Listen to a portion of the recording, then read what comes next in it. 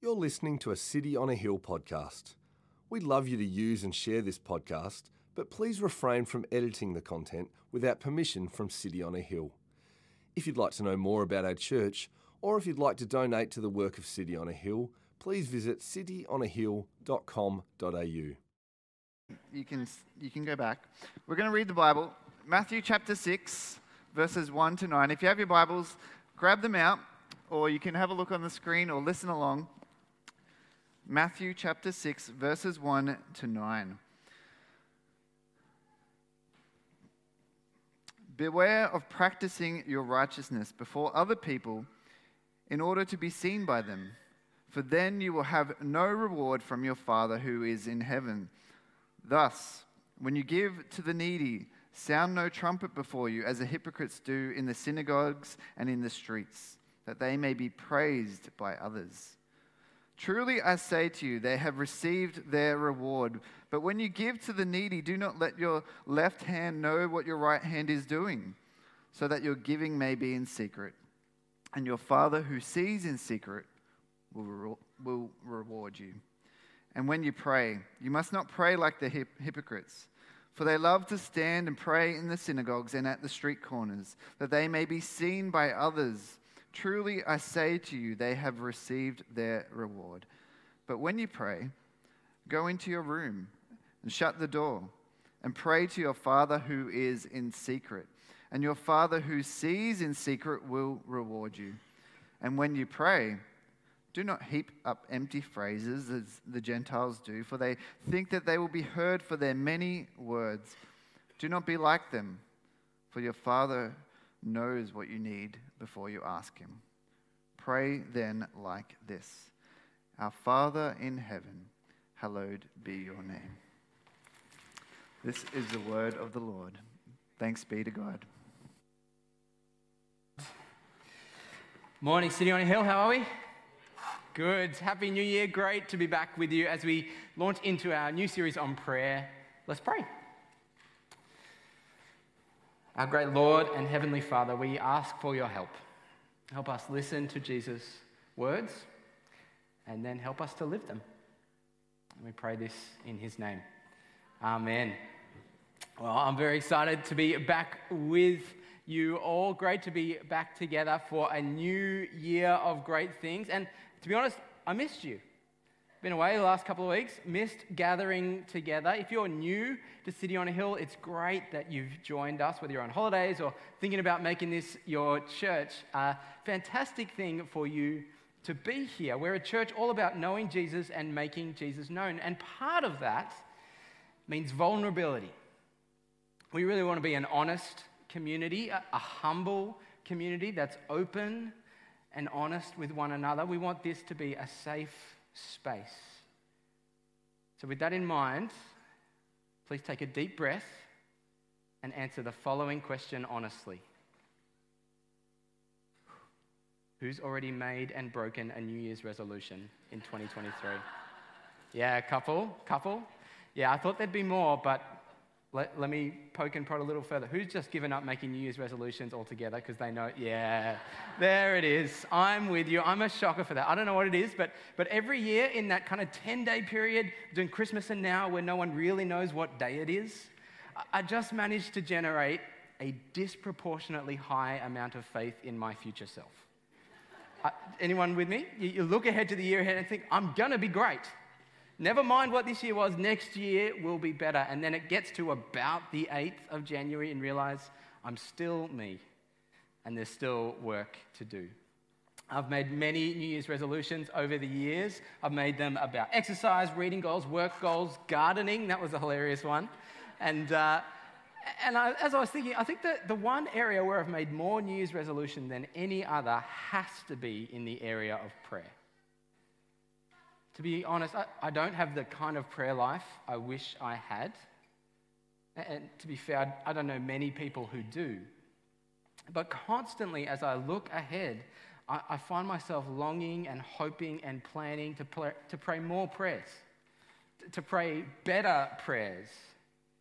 And so it's a great thing to be in this series as we start the new year. As we look ahead to whatever is in front of us, to think about the prayers we find in Scripture, see what we can learn and what they might teach us about God and our prayer life.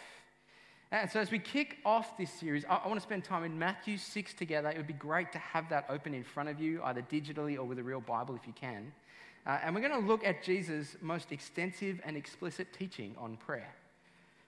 As we do that, I think and I hope it'll lead us into some slightly unexpected directions when it comes to our prayers for the year ahead.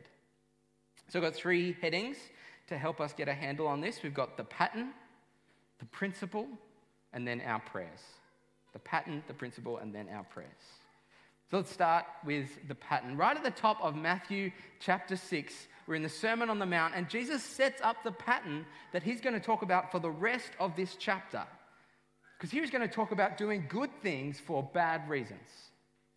Doing the right things for the wrong audience. Verse 1, he says, "Beware of practicing your righteousness before other people in order to be seen by them, for then you will have no reward from your Father who is in heaven." He's taking aim at a kind of empty religion. And to unpack this pattern, Jesus goes after the big 3, giving, praying, and fasting. These were probably the big 3 pillars of Jewish spirituality at the time. The things you tended to measure your faithfulness by. And so as Jesus speaks to this topic, he's going to perform open heart surgery on the religious leaders in front of him, listening to this sermon. And he starts with giving in verse 2. He says this, "Thus when you give to the needy, sound no trumpet before you, as the hypocrites do in the synagogues and in the streets, that they may be praised by others." A couple of things to notice here. The first one is giving is assumed. He says, when you give, not if, because giving is a good and godly thing to do. It's in the Old and New Testament as a faithful and important way of worshiping God. So if that's your New Year's resolution this year, it's a good one. But there is a way to do it wrong. And it involves trumpets. Giving with great fanfare. Tooting your own horn with your generosity. This is the guy who walks past the homeless man and then takes a selfie as he drops a coin into the cup. It's the woman who insists on having their name on the wall as the primary donor, or the company who makes sure their pro bono social involvement is very highly publicized. See, at some point you're not really seeking to do justice or be generous or even to worship God with your resources. You're not trying to help the poor and needy, you're helping yourself. It is possible, Jesus is saying, to have a social conscience out of self-interest. To be really generous and really selfish at the same time. So what's the solution? Secrecy. A kind of private generosity. And Jesus' suggestion seems a little bit strange in verse 3. When you give to the needy, do not let your left hand know what your right hand is doing. Now, there's a very weird but literal way of interpreting this, which would be to have some sort of lobotomy and separate your left and right hemispheres from one another so that you actually could not know what your left hand is doing at any given time. That would be a very expensive misinterpretation of this verse. Because what Jesus is simply saying is, when you give, don't make it obvious. When you give, don't go out of your way to make it noticeable. Try and give without the receiver knowing. You can have some fun with that this week. But that's the pattern. Don't do the wrong things, the right things for the wrong audience. Don't do good things for bad reasons. And what Jesus says about giving sets up this pattern for the rest of the passage as he goes on to talk about prayer. He takes prayer and he applies the same idea this time in verse 5. Look with me. When you pray, you must not be like the hypocrites. For they love to stand and pray in the synagogues and at the street corners that they may be seen by others. Truly, I say to you, they have received their reward. See, praying to be heard by people rather than God, that's deeply problematic. I remember in my younger days, I went on a whole lot of Christian camps, and they were fantastic. But it did mean I made some very, very Christian friends. Super Christian friends. And they were just so wonderful as people. That they were really godly, really kind, really helpful. They just happened to also own a lot of Aslan t-shirts. And when you're surrounded by super Christian friends all the time, like I was, you can find some very, very funny ways of sinning. I'm not proud of this, but I have before in my youth used prayer as a sort of pickup line. And for this to work, you really need to pick your audience, okay? It doesn't work for everybody, but if you can craft your prayers just so and read the room just right, you can share an intimate spiritual moment with somebody and manage to demonstrate that you're kind and caring and wise and godly and thoughtful and funny and most of all, super, super humble. And Jesus says, don't do that. Don't do that. Public prayer is not wrong, okay? We need to get that clear. Jesus commends it, and he gives us a prayer to pray in public in like 3 verses time. The whole series is based on prayers in the Bible for our benefit, that we might read and learn and be encouraged and inspired to pray. But here's the question to ask yourself when it comes to prayer. Do you pray differently when people are watching? Do you pray differently when people are watching? Maybe you use a slightly different vocabulary. I swear I knew a guy once who adopted a slightly British accent when he prayed. Maybe you pray more when you know other people are watching. Or the opposite side of the same coin, maybe you pray less when you know people are watching because you're nervous what they'll think of you. It's the same problem though, isn't it? Whether you do the right things for the wrong audience or fail to do good things because you're so concerned about the audience. But the point is, when your prayers are talking to people, they may not be talking to God at all. Certainly, they're not going to get any reward from him, even in prayer, what seems like the most religious of activities. You can do the right things for the wrong audience. You can go through the religious motions and miss the point entirely. Now, it's not just prayer we do this with, is it? Jesus talks about giving. He could talk about fasting next, or it could be our serving, our suffering, our leading, preaching.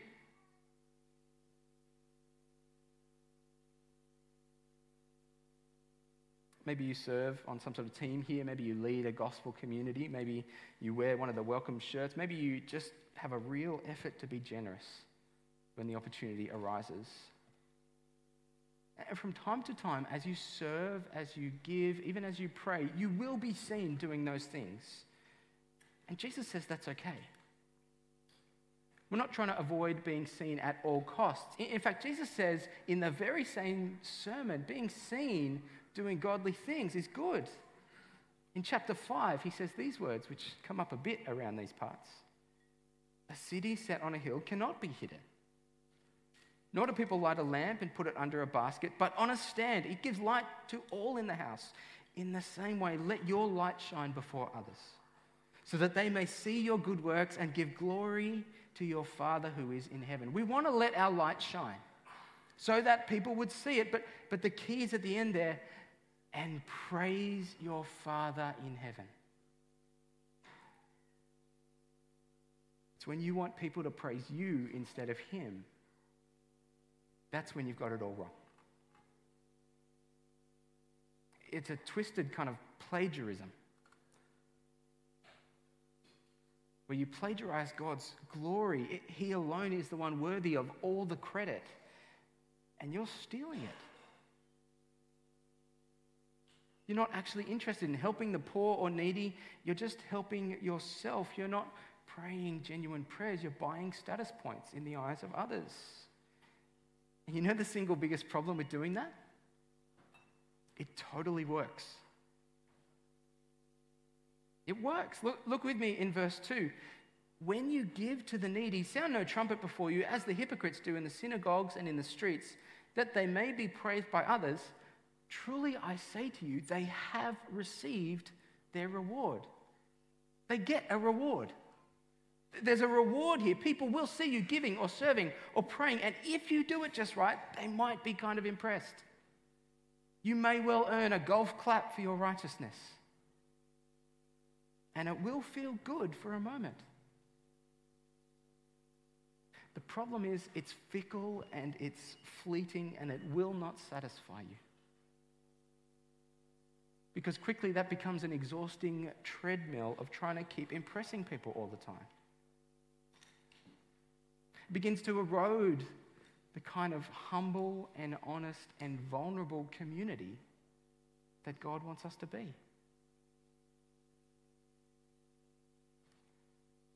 Eventually you find yourself keeping the real you further and further from the public eye, so that no one ever sees behind your mask. But Jesus says there's a better way. There's a better way than that, which brings us to our next section, the principle. In this passage, there's one key principle, one key idea that runs through the whole thing that's a bit like the pin in the grenade, right? It's small and you might miss it if you're not looking for it, but it's by far the most important bit. At the heart of this passage is a single idea so powerful that it can genuinely free you from the shackles of public opinion. An idea so revolutionary that it could actually give you the kind of prayer life we only dream about. You ready for it? Father. Father. Look again at this passage and see how much that word comes up. By my count in these verses, it's no less than 10 times that Jesus refers to God as our Father. Your Father who sees in secret. Your Father will reward you. Your Father knows what you need. Our Father in heaven. Father. Now, at first, we might not think too much of this, but you've got to understand, for Jesus to start talking about God like this makes everyone around him really nervous. Let me try and explain with kind of an illustration. This is a picture of N.T. Wright. Fetching, isn't he? In theological circles, N.T. Wright is kind of a big deal. In biblical studies, he's just enormous. People love his stuff. He's written some very influential books. If you had to pick an equivalent, N.T. Wright is a bit like Beyonce when it comes to theological.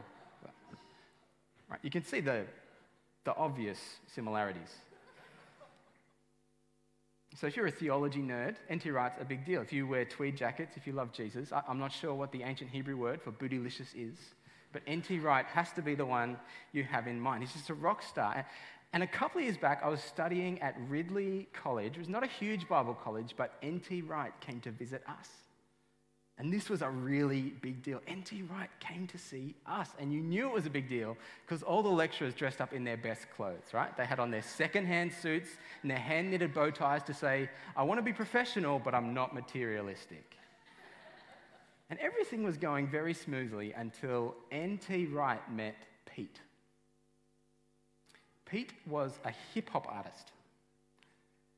He became converted later in life, and he decided to come to Bible college to get to know Jesus better and understand the Bible more.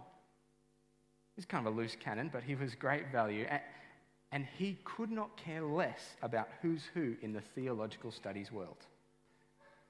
He had no idea who N.T. Wright was. And so you can imagine, the room was a little bit anxious when we're at lunch, the dining room's watching on, and Pete sits down next to N.T. Wright. Hi, I'm Pete, says Pete. Tom, says NT Wright. Tom, first name, imagine that. And then Pete says, Tom, you look really familiar. I've seen you around somewhere. You're the guy who does the gardening around here, aren't you? Now take that feeling right there, right? That horror, that humor, that just terrifically awkward moment. Take that emotion and understand that's exactly how people felt when Jesus started talking about God as Father. You can't do that. That's not how this works. Nobody's done that before. Jesus is using probably the Aramaic word Abba, which means father, and it's a word of closeness, of intimacy, and it just feels wrong. It feels so presumptuous for Jesus to start talking about God like this, because the words and descriptions we're supposed to use of God are all about how big and strong he is, how holy, how righteous, how powerful, how sovereign, how he created everything, how he controls everything, how he's above and beyond everything, but not intimate, not close, not dad. But Jesus goes straight there. He's not denying any of the holiness or the sovereignty or the power of God when he calls him dad, but he is making a staggering point. That this God wants to be this close. This God wants to be this close. The God of all things wants to call you family.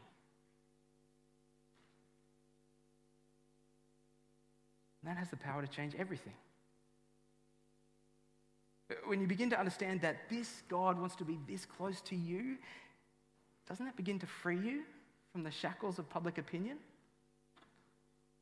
When you see that this God wants your time and your attention and your affection, suddenly you don't need to start living for the acceptance of anyone else. This God wants to hear you pray. How could it possibly matter who else is listening?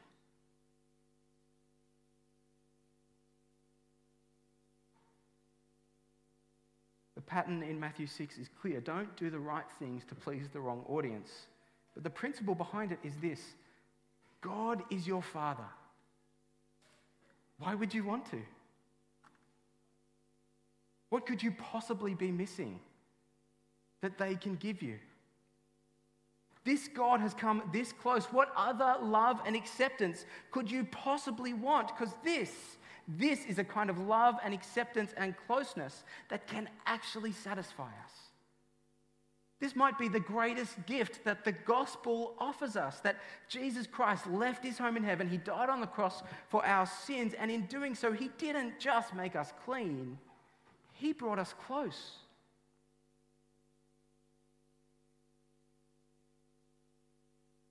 It shouldn't be possible for us to be this close to this God. But because of his grace, it is. He wants to be your Father. And that's everything.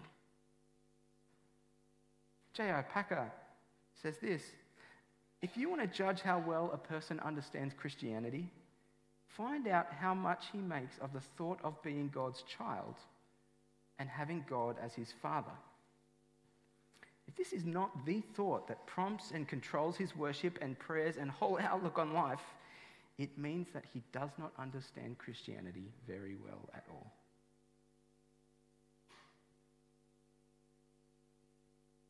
This is everything. So let me ask you, if you really believe this was true, if you really, really believe that Jesus Christ's death and resurrection kind of worked, that you're totally forgiven, you're genuinely accepted, that God loves you to bits, if you really believe that God's your Father and you're his child, how would that change your prayer life? What would that do to the kind of prayers you pray? How would that free you to pray more or differently?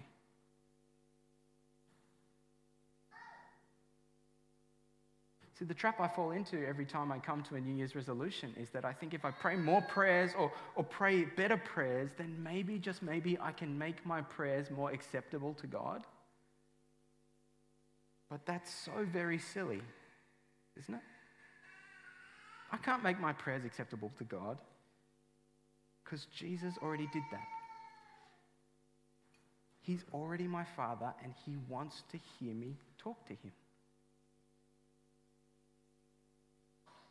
That brings us to our third point, our prayers. As the band comes up, how do we actually do this? How might we practice the fatherhood of God? Oh, there's so many ways, but Jesus offers one suggestion in our passage, and it's a prayer. He says to his disciples, don't use stacks of elegant words, don't use heaps of pomp and ceremony to pray, just pray something like this. And then the prayer he gives them is incredibly simple and deeply relational. It's incredibly simple and deeply relational, and it begins with these beautiful words. Our Father in heaven. Our Father in heaven. He tells us to talk to God like he's actually Dad. As if he really listens, as if he really cares, as if he really knows us. See, here is an invitation to run straight past the guards into the throne room and have a conversation with the King. Unfiltered, unscheduled, just tell him about your day and ask him for stuff. Are you kidding? It's the gift we have with God as our Father. And if this kind of prayer makes you feel a little bit uncomfortable, if it doesn't feel proper enough, if it feels too easy, then you're starting to get just how crazy this is. Because that's how everyone around Jesus is feeling when he teaches this. There is no way known that a God like him should want to have anything to do with us, but he does.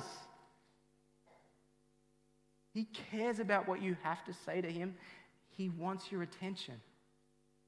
And he wants your affection, and he loves to listen to you when you pray.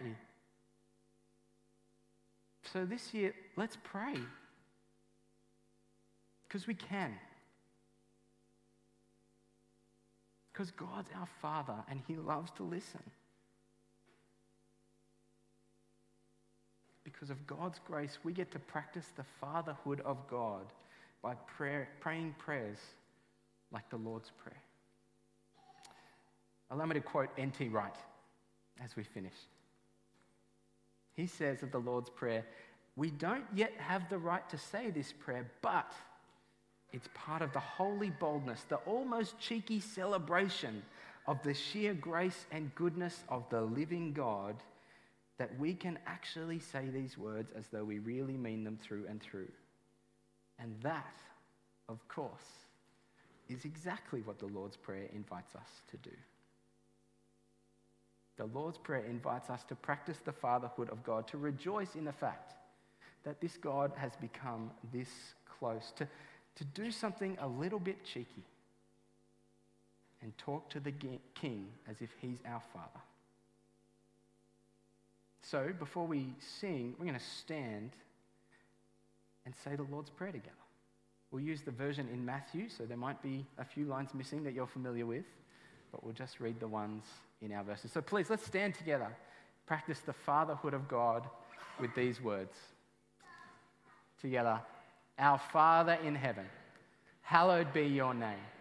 Your kingdom come, your will be done on earth as it is in heaven. Give us this day our daily bread, and forgive us our debts, as we also have forgiven our debtors. And lead us not into temptation, but deliver us from evil. Amen. Thank you for listening to our podcast.